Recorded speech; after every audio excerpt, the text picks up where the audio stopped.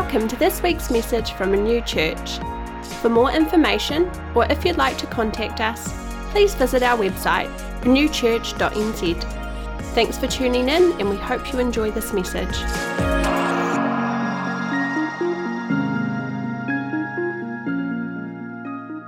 What I really feel to share about is my favorite, or pretty much my favorite Bible verse of all time, which is Ephesians 2, verse 10. And I just wanted to unpack that this morning because it is just so good. And if we really have the revelation of the truth of this verse, not just in here, but in our hearts, I really do believe it will change our lives. So I'm going to start reading from Ephesians 2 verse 1, and all of my Bible readings this morning will be coming to you from the New Living Translation. Once you were dead because of your disobedience and your many sins. You used to live in sin just like the rest of the world, obeying the devil, the commander of the powers in the unseen world.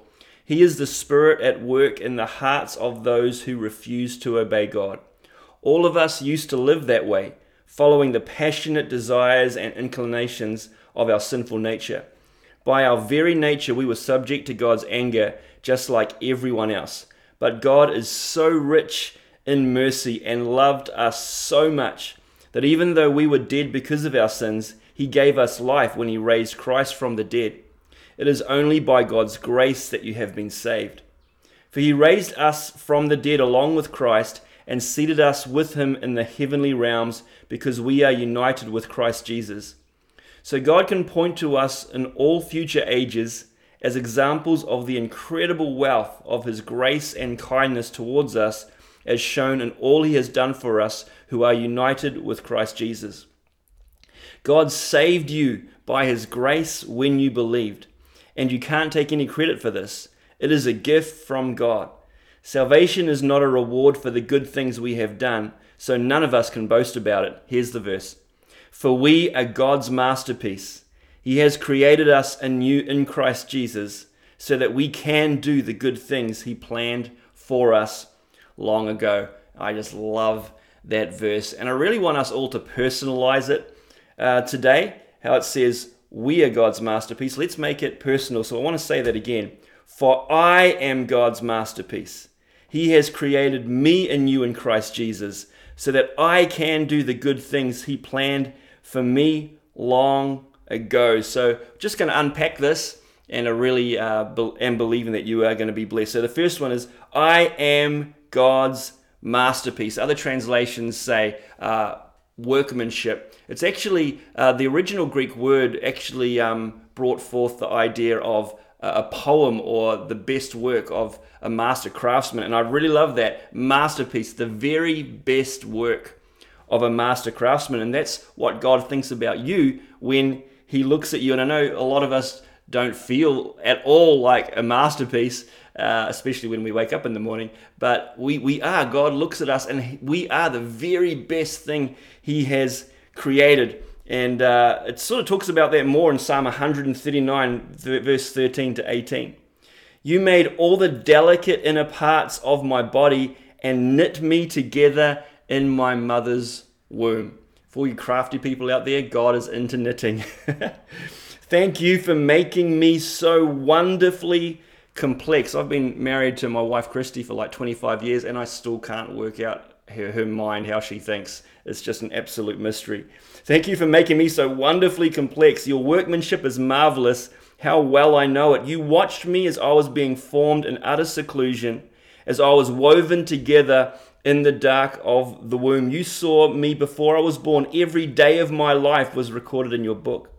Every moment was laid out before a single day had passed. Now, some of us may think we were accidents, or some of us may have been told we weren't even meant to be born, or we weren't wanted. I want to say something that is so true this morning. God wanted you to be born. God wanted you to be alive for this time. And He doesn't do that on accident. You were pre-planned by God. How precious are your thoughts about me, O God. They cannot be numbered. I can't even count them. They outnumber the grains of sand. And when I wake up, you are still with me. God can't keep you off his mind. He is thinking about you all the time. That's how crazy he is about you. I am God's masterpiece. I was looking up a few websites on the world's most expensive works of art yesterday. One of them is called Number 5, painted in 1948 by Jackson Pollock. It was sold recently for $140 million, and honestly, it just looks like someone has thrown some paint cans onto a canvas. But it is worth that much. You may not feel like you're a masterpiece. You may look like someone's thrown a whole lot of paint on a canvas, but God thinks that you are incredible. The most expensive painting, however, was Leonardo da Vinci's Salvator Mundi painting, and it was sold in 2017 for $475 million United States dollars. Nearly $500 million. The artist makes the artwork valuable. Now, I could paint something and it's like, I couldn't give it away, because who am I as an artist? But because Leonardo da Vinci painted that, it's priceless, $475 million. And this is the truth. You have been painted by God, not just some great artist here on earth like Leonardo. You've been made by God. That makes you infinitely valuable and infinitely precious. You really are God's masterpiece. And I think with this, we've really got to truly learn to love ourselves. Before we can truly love others, we've got to learn to love ourselves. And I know that may be difficult for some of us, but you need to learn to love the way you are, the way God made you. And when we can do that, then we can truly love others. So you are God's masterpiece. The second part, God has created me anew, or new again, or renewed. I love that word, renewed. It'd be a good name for a church, actually. God has created me anew. 2 Corinthians 5 verse 15 onwards, it says, Jesus died for everyone so that those who receive his new life will no longer live for themselves. Instead, they will live for Christ, who died and was raised for them. Verse 17, this means that anyone who belongs to Christ has become a new person. The old life is gone and the new life has begun. Anew in Christ Jesus. It's an immediate change and it's a continual process. And all of this is a gift from God, who brought us back to himself through Christ. And God has given us this task of reconciling people to him. I'm going to be talking about that at the end. God has given us this task of reconciling people to him. For God was in Christ, reconciling the world to himself, no longer counting people's sins against them. And he gave us this wonderful message of reconciliation. So we are Christ's ambassadors. God is making his appeal through us. We speak for Christ when we plead, come back to God. And that's every pastor's plead as well. We plead people, come back to God. Give your life to Jesus. For God made Christ, who never sinned, to be the offering for our sin, so that we could be made right with God through Christ. Only one person has the ability and has the power to make us born again, make us right again, renew us, and that's Jesus. I am God's masterpiece. He has created me new again in Christ Jesus. Note that it doesn't say new again in good works, or new in clever psychology, or new in holistic discipline, or new in self-made righteousness. Note that it doesn't say anew in essential oils. Just throwing that out there. It says new in Christ Jesus. Only in Jesus. In Acts 4 verse 12, it says, there is salvation in no one else. God has given no other name under heaven by which we must be saved. In John 14:6, this is what Jesus said, I am the way, the truth, and the life. No one comes to the Father except through me. Now, all of us as human beings, we were born in sin. And we have sin, the sin nature in us. But what happens is when we give our lives to Jesus, we are no longer in sin, and sin is no longer in us. It says that we are now in Jesus, and Jesus comes to live in us. So we can be absolutely secure in the hope and our identity that we're in Jesus, that we're sons and daughters of God, and nothing will ever shake that apart. So I love that, the security in being born again in Jesus. I am God's masterpiece. God has created me new again in Christ Jesus so that I can do good things. You can do it. The dictionary definition of can is to be able to have the ability and the power and the skill, or to have the qualifications to do it. So you can do good things. You've got the skill to do it. 1 Corinthians 1 verse 26 onwards says, "Remember, dear brothers and sisters, that few of you were wise in the world's eyes, or powerful or wealthy when God called you. Instead, God chose the things the world considers foolish in order to shame those who think they are wise, and he chose the things that are powerless to shame those who are powerful. God chose the despised things despised by the world, things counted as nothing at all." Other Bible translations say people that think they are nobodies, "and use them to bring to nothing what the world considers important." Verse 30, God has united you with Christ Jesus. God made us right with God. He made us pure and holy. He has freed us from sin. You can do the good things that God has planned for you. You have got the skill and the ability and the qualifications to be able to do it. But you may be saying, well, Simon, I've got a whole lot of issues, or I have a whole lot of issues too. But God uses the despised things of the world to shame those things that the world considers wise, because we've got Jesus in us now, and Jesus is the hope and the answer to this whole world. You can do it. You can change the world in Jesus. I am God's masterpiece. God has created me new again in Christ Jesus so that I can do the good things he planned for me long ago.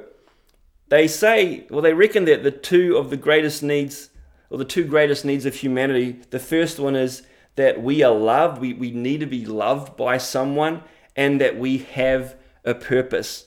And both of those things are totally fulfilled in Jesus. Jesus loves us so much, and we have a purpose. We have a destiny in him. And Jeremiah 29:11 says, "I know the plans I have for you, says the Lord. They are plans for good and not for disaster, to give you a future and a hope." And Ephesians 1, chapter 4 and 5, I love this. "Even before he made the world, God loved us and chose us in Christ to be holy and without fault in his eyes. God decided in advance to adopt us into his own family by bringing us to himself through Jesus Christ. This is what he wanted to do, and it gave him great pleasure."